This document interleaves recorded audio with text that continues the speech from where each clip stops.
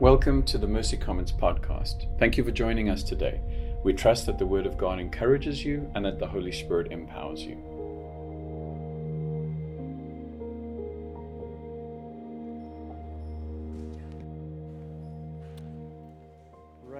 Right on. I remember doing that myself. I was just sitting there thinking about that. Little did you know it was me that set the 6-year record. I'm just kidding. Just kidding. My name's Sean. I'm one of the pastors here, actually, and it is a privilege. Really, is a privilege to get the opportunity to say things about God in front of other people, and to open His Word. We are in the third week of our series in Luke, Tables and Sinners. We're looking through Luke's biographical account of Jesus' life and his ministry. We're seeing how he came to seek and to save that which was lost. I want to show you something, okay? It's going to be put on the screen. I don't want people shouting out what you think that it is, okay? So I'll give you a second. Go ahead and show it. What do you see in this picture? It's one of those classic pictures where there's a few things. Okay, now you can shout out. What do you see? A duck? I'm hearing mostly duck, but I've also heard rabbit, right? Do you guys see? Do you see both of them? This is one of those classic things that sometimes pictures like this can show us that people can look at the same things and sometimes see different realities, right? You can stare at the same thing sometimes and not see the exact same picture. We can miss sometimes what else might possibly be there. Wonderful, Sean. You know, what in the world does this have to do with Jesus or anything? Actually, quite a lot. This morning, we're going to be looking at what Luke records as Jesus' inauguration address. Inauguration addresses have a long history dating back to at least the Roman Empire. We're all familiar with presidential inaugural addresses, right? Incoming president announces their agenda and sets a vision for their presidency. Historian Arthur Schlesinger Jr. from the 1950s had this to say about presidential inaugural addresses. The platitude quotient tends to be high, the rhetoric stately and self-serving, the ritual obsessive, and the surprises few. What he means by that is that we pretty much all know what's coming with presidential inaugural addresses. You're going to get some connection to our history. It's going to be some God Bless Americas in there. We're going to, American ideals, freedom, things that line up with what the president campaigned on, right? Those are things that are going to be resonant in what they have to say. Those are going to foreshadow the actions that they're going to take. I read a number of these this week, which I don't know that I recommend, but I did. And no surprises. President Obama's sounded like President Obama. President Trump sounded like President Trump's. Clinton, Reagan, Mr. Schlesinger was right. However, as we'll see, Jesus' inaugural address didn't quite line up with how people saw things. There were definitely some surprises to his listeners. So much so that the crowd wanted to kill him right then and there. I'm kind of hoping that doesn't happen this morning. If we're to understand why he got the reaction that he got, that we're going to read about, why people missed him, it's helpful to understand the world that Jesus was in and what their expectations were. What had happened to form those expectations in their imaginations? See, the Jewish people, they were absolutely no strangers to the rise and the fall of various kingdoms in the earth, right? They had seen their own kingdom come and go. They saw many others rise and overtake them. They had experienced exile. They returned to their land. About 300 years before Christ, Alexander the Great conquered Judea and introduced Greek culture. Right, Nick? Right. Hellenization for the win. When Alexander the Great died at a young age, his generals took over different corners of his kingdom. The general who took over Judea was known as Antiochus Epiphanes. Antiochus, this guy, he wanted to absolutely root out Jewish covenantal culture. He wanted Judea to be straight up Hellenized, fully Greek. He went to some pretty extreme measures to do that, so much so that he rallied a resistance against him. Like his actions were so egregious that there was a resistance that rose up against him, led by a guy by the name of Judas Maccabeus. His nickname was the Hammer. Yeah, right? The Hammer. He rose up, led this resistance, and for the first time in generations and generations and generations, Israel was self-governed. There was a kingdom that had been reestablished in Israel, in Judea, that was self-ruled. That lasted for about 100 years. That was 100 years of the kingdom. Wow, God, we have our country back. The kingdom is here. We're self-rule. And then Rome rolls in like 20 hammers. The world had never seen anything quite like Rome, and they took over. And that was left. That essentially happened about 60 years before the time of Christ. So people's imaginations, when Jesus shows up, there's people who were around or alive that remembered what it was like to live under their own kingdom. That history shapes the imagination of the people of God. So Rome comes in, takes over, and what are they, good Jews, left to do? But to wonder, why, God, did you let this happen? Why are we here again?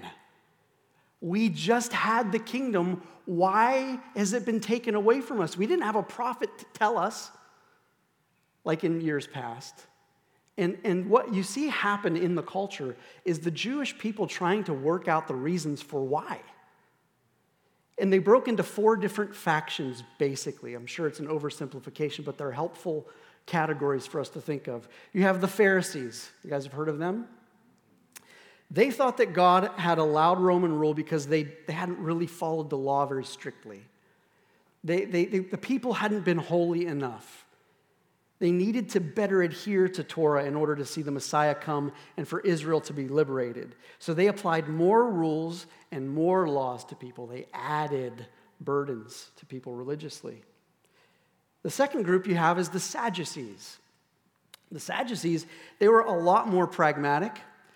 They are like, okay, well, Rome's here, and I think we should just figure out how to work with them. How can we align ourselves with them to gain position? I mean, we can still run the temple. We can still do some of the things that we're called to do. We just need to figure out how to make this work. It's not ideal, but let's just get along somehow. You have a third group called the Essenes. The Essenes were a group of people who saw the entire culture and the religious system as corrupted, and so they retreated entirely out into the desert. You can almost think of them kind of like Jewish monks. It's like everything, we're going off the grid. We're going out here, this whole thing's a mess, like we're going out to the desert. There's a fourth group, though. There's a fourth group known as the Zealots. The Zealots had the stories of those mighty men of valor from the Old Testament in their minds. They remember Judas Maccabeus, the Hammer. They have all of these stories where the children of God were zealous for God's house and they took action. And that action was military action. They believed God would fight for them and put down the oppressors if they would just pick up a sword and fight. God was waiting for them. What are we waiting for? Let's go. Let's get to this. My hope today is that God might show us and challenge us as the new people of God if we have pictures we expect Jesus to fit into. My prayer is that none of us, including me, would stare right at him and not see him. I hope you don't want to, like I said, throw me off of the thing over here when we're done. Brothers and sisters, there are a lot of things in this world. Passions, philosophies, politics, riches, that are going to try to distort our view of Jesus and what we're called to in following him.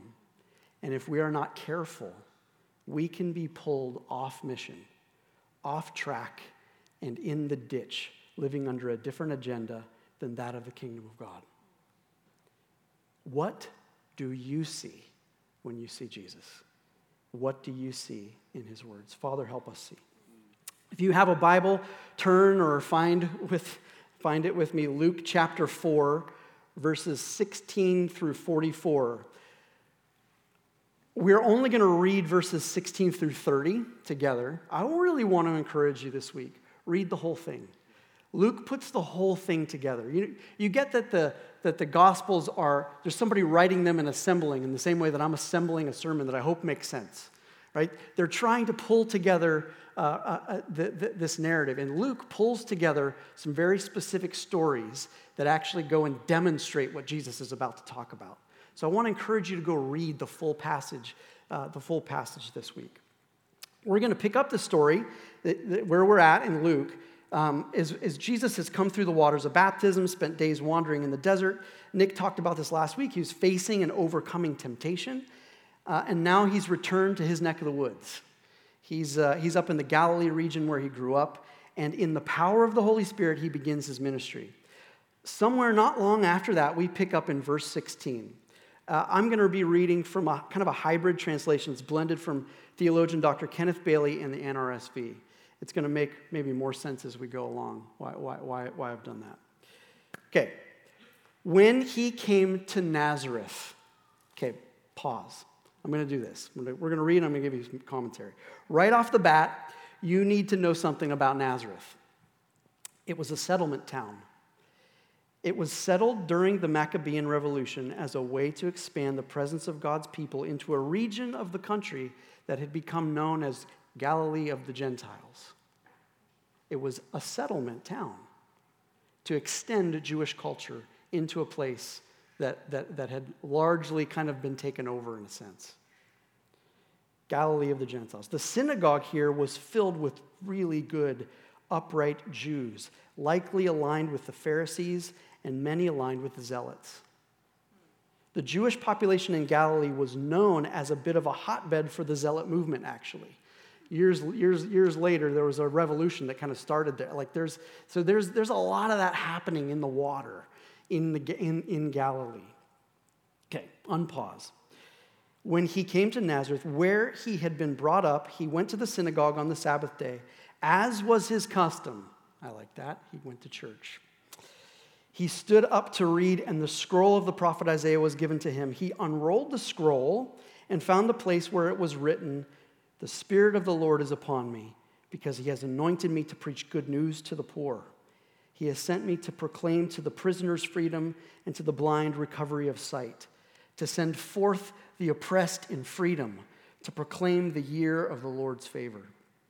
And he rolled up the scroll, gave it back to the attendant, and sat down. On pause. So sitting down is what a teacher would do in order to provide comment and commentary on the verse that they just read.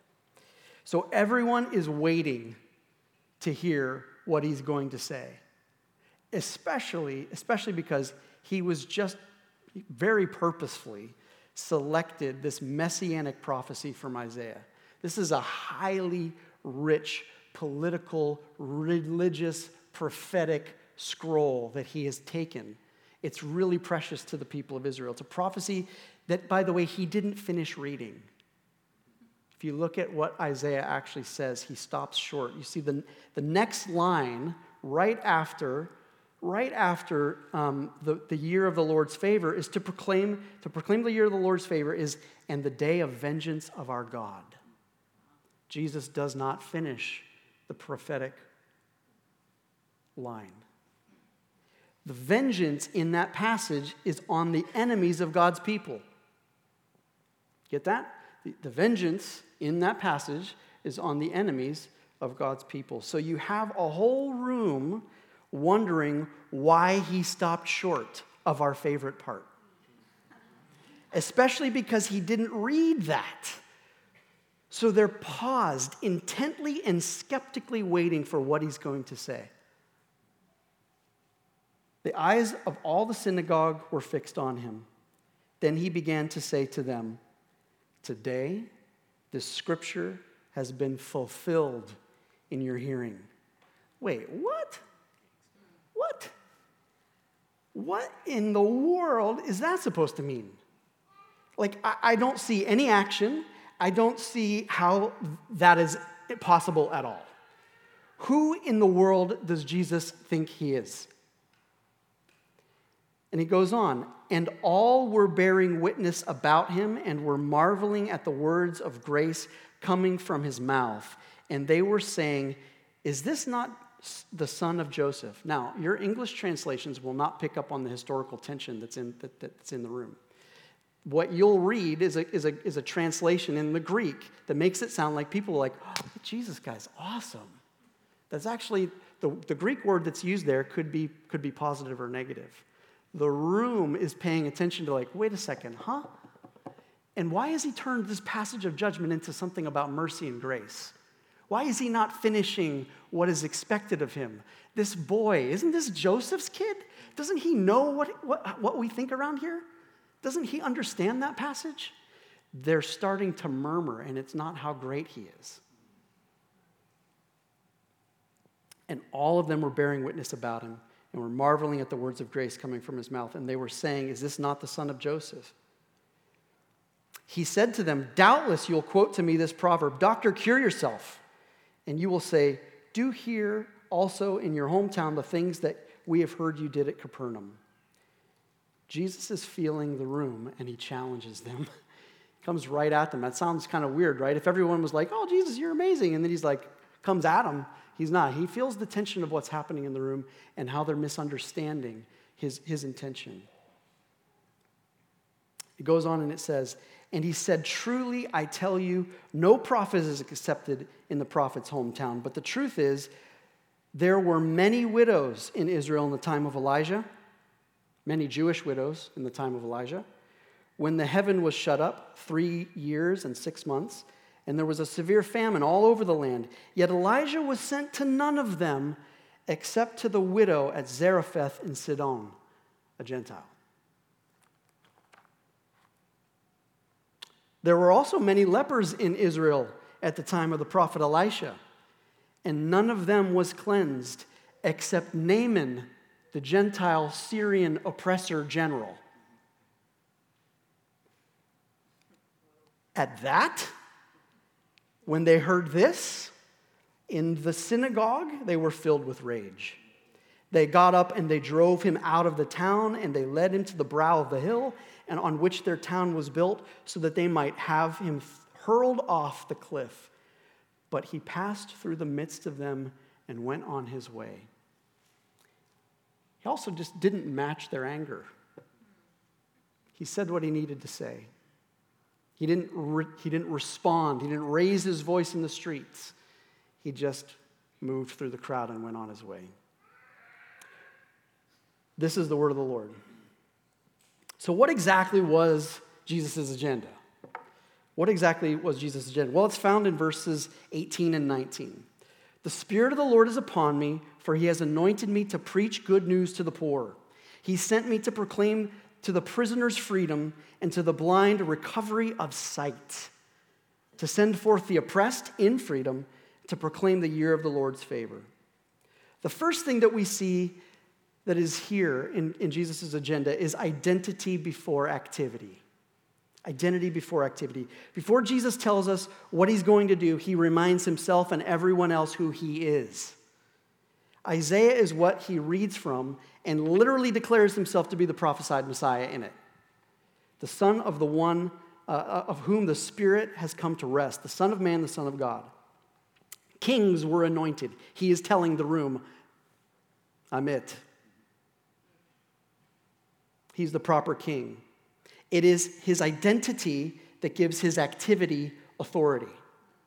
It is his identity that gives his activity authority. The Word of God has formed his identity. Popular religious, political, or philosophical voices of his day were not the loudest voices in his head. We see that Jesus is laser focused on living out the Word, fulfilling prophecy, and his unique calling. Jesus reads from Isaiah, but Luke, adding a really specific, interesting detail, wants us to see Jesus fulfilling the prophecy of Ezekiel as well. Ezekiel is a prophet that's sent to the children of Israel in exile, living under the oppression and direction of a foreign power.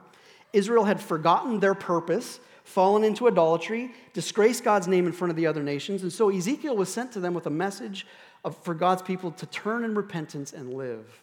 I want to read to you Ezekiel chapter 3, verses 1 through 4, and emphasize the specific word I want you to pay attention to that Luke highlights for us as well. And God said to me, Ezekiel, Son of man, who else was called Son of the Man often? Jesus. Son of man, eat whatever you find here. Eat this scroll and go speak to the house of Israel. So I opened my mouth and he gave me this scroll to eat. And he said to me, Son of man, feed your belly with this scroll that I give you and fill your stomach with it. Then I ate it, and it was in my mouth as sweet as honey. And he said to me, Son of man, go to the house of Israel and speak with my words to them. Luke emphasizes this detail that we may miss. And the scroll was given to him. And he unrolled the scroll and speaks the word of the Lord to the house of Israel and rolls the scroll back up. Luke didn't have to say all that. Why does he mention scroll 3 different times? This is the prophetic fulfillment of what Ezekiel is even talking about here. This is the Son of Man coming to speak the words of God to the children of Israel. Jesus grew up like you and me, and he grew up eating the scroll, eating the word of God, reading it, studying it, letting it form his mind and his imagination. Brothers and sisters, we have got to do the same thing. Our identity cannot be formed by Netflix, a political party, latest pop culture, whatever. Those things, I'm not saying anything wrong with those things, but those cannot be the main formational things in our lives. The Word of God must be identity before activity. Before we know how to move out and do anything, who are you? Who are you? Whose are you? Jesus knew it. He knew who he was.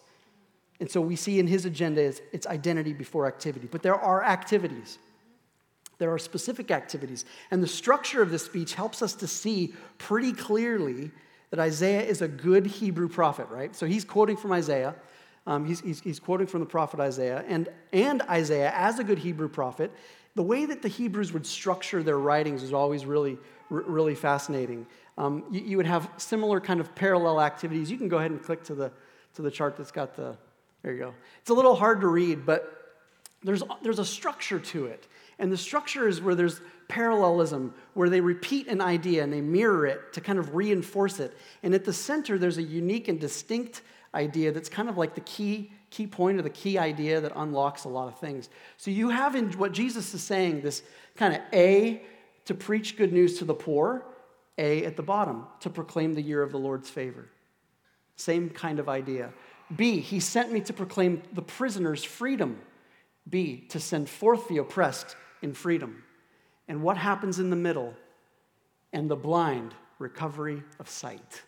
That's an important thing. It's a really important thing that's right there in the middle of what he's called to do. Our picture and expectation of the gospel will color what we see here, what we see with what Jesus is saying. Do we see a duck or a rabbit? And what we'll see will change, and how we see this, by the way, will change what we think Jesus is saying and what it calls of us. You see, there's proclamation, there's justice, there's sight, there's justice, and there's proclamation. Jesus is called to preach good news to the poor. If your view of the gospel is that Jesus came to break the power of economic, social, and political chains, primarily, then you will see Jesus as the great social liberator, the leveler of the playing field, here and now, and the one who always sides with the economic poor. However, this text historically won't support that view. Jesus is called to preach good news to the poor. The word poor here is used 15 times in the book of Isaiah, 15 times. Of those 15 times, 3 of them are related directly to those who are economically destitute. The other 12 times, it speaks of people who are humble and needy for God's help. So it's not devoid of actual poverty, but the emphasis is actually not just socioeconomic. There is a heart condition that is what the scripture leans more heavily upon. Isaiah 66:2 says, "But this is the man to whom I will look, he that is poor and contrite in spirit and trembles at my word." Jesus did not come with a sole focus to change economic and social power dynamics. That was not his primary mission. That will get worked out, but that was not his primary mission. If, on the other hand, your view of the gospel and what Jesus is saying here is that Jesus died for the forgiveness of your personal sins, pardoned you from the wrongs held against you, setting you free from a guilty conscience, and then you're going to see Jesus as kind of just a personal spiritual savior, the sacrificial lamb that made a way for you to get to heaven. This passage won't let you stop there. That's not untrue, just like the other one was not untrue. He cares about economic injustice, but it won't let you stop there. Jesus is quoting from Isaiah, but he mashes up two separate texts. If you actually go back and read Isaiah 61, you'll see that Jesus kind of does a little self-editing. He brings in something from Isaiah 58, verses 6 and 7. And where the idea of to send forth the oppressed in freedom, he actually gets that from a different passage. Here's what that passage says. "Is not this the fast that I choose? To loose the bonds of wickedness, to undo the thongs of the yoke, to send forth the oppressed in freedom. Is it not to share your bread with the hungry and bring the homeless poor into your house?" Jesus did not just come preaching a message that requires no physical and practical action from us to undo the effects of sin and the fall. He wants us to take action. But without the third item in this list of this agenda, we would be lost. At the center of Jesus' inaugural address is a compassionate action, the recovery of sight to the blind. Right in the middle, compassion. Over and over in the Gospels, we see Jesus moved with compassion. Pastor and author Dane Ortlund wrote this about the compassion and heart of Jesus, and he had this to say. "When we take the Gospels as a whole and consider the composite picture given to us of who Jesus is, what stands out most strongly? Yes, he is the fulfillment of the Old Testament hopes and longings. Yes, he is the one whose holiness causes even his friends to fall down in fear, aware of their sinfulness. Yes, he is a mighty teacher, one whose authority outstripped even that of the religious PhDs of his day.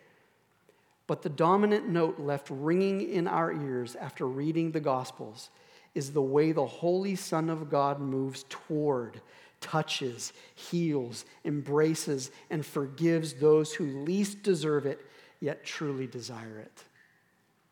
Jesus comes to us who are spiritually, metaphorically, and even physically blind, and he says, it's not okay with me that you're blind.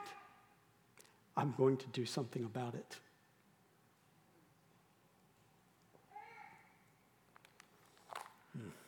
In verse 40 of Luke, when you read it this week, you'll see this.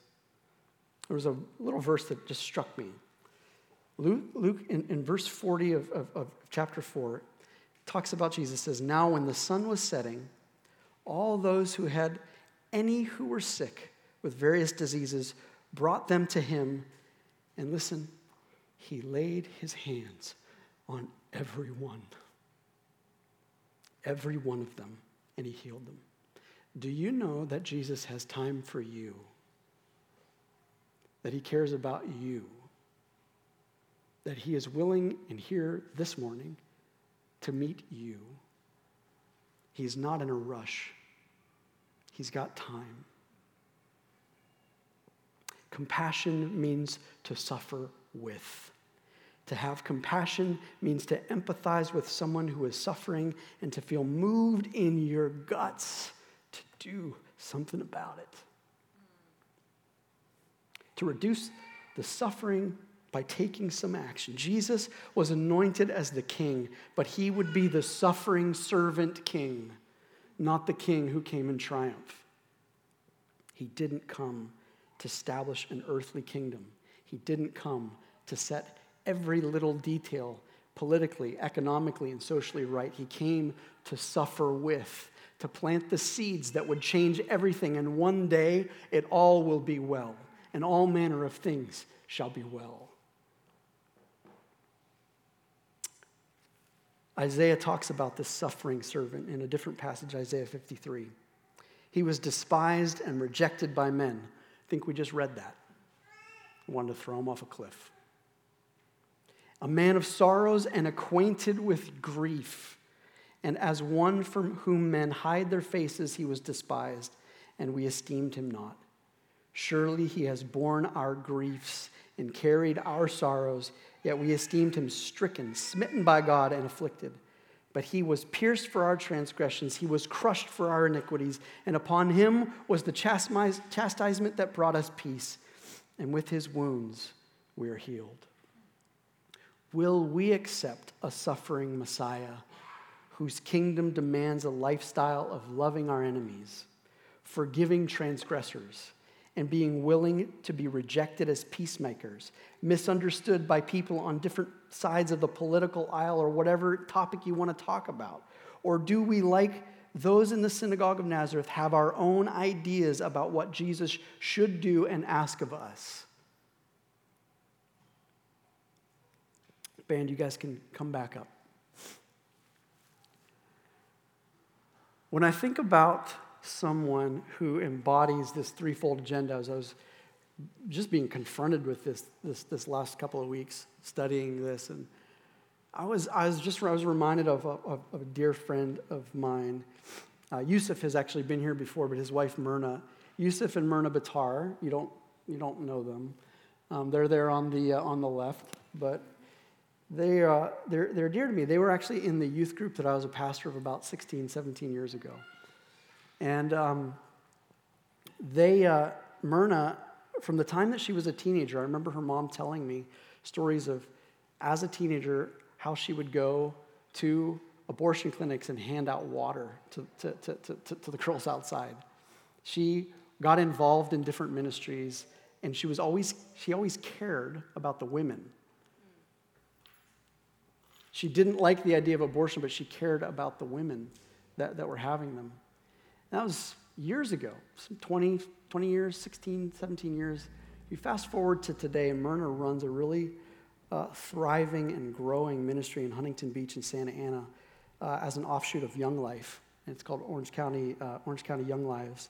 Their stated purpose is this: Young Lives is focused on building relationships with teen moms and dads by entering their world, modeling unconditional love, and encouraging them to become the men and women and fathers and mothers God created them to be. They come alongside of these girls with practical support. They rally community and mentorship. They organize fun events and restorative things like prom for these girls that have lost it. They have encouraged these young girls to keep their babies. They've seen these girls graduate. They've seen a few couples actually go on, get married, and there's a few that have come back and are a part of the ministry. They're doing something that it's like, man, when I think about the way the kingdom works, I think about Myrna and Yusuf. Myrna didn't grandstand. She didn't build a platform. She didn't necessarily rail against an issue. She quietly and she compassionately took action. The sure, quiet work of the kingdom of God. Jesus said it like this. Again, he said, the kingdom of God is like a mustard seed, which is the smallest of all seeds on the earth. Yet when planted, it grows and becomes the largest of all garden plants, with such big branches that the birds can perch in its shade. Please don't hear what I'm not saying. I'm not suggesting that we shouldn't ever speak up on issues or become involved in politics. Some of you might be called to that. I'm not saying we shouldn't vote with our conscience and be good citizens and wrestle through what that actually looks like and what that means. That we shouldn't join in peaceful marches. I'm not saying any of those things. There is a host of things that are good and right and good for us to do, and other people won't agree with us when we do them. What I am saying and what I am asking is, what is our motivation for doing these things? Are we grounded first in our identity and then being led by the Spirit into our activity? Do we know what we're called to? Do we join Jesus in his mission? Do we understand what your specific mission is? And will you stay on target? There's lots of voices, lots of siren songs that want to pull you off. Will you stay on mission for what God has for you? That it may be said of you and for me someday, well done, good and faithful servant. Enter into the joy of your master.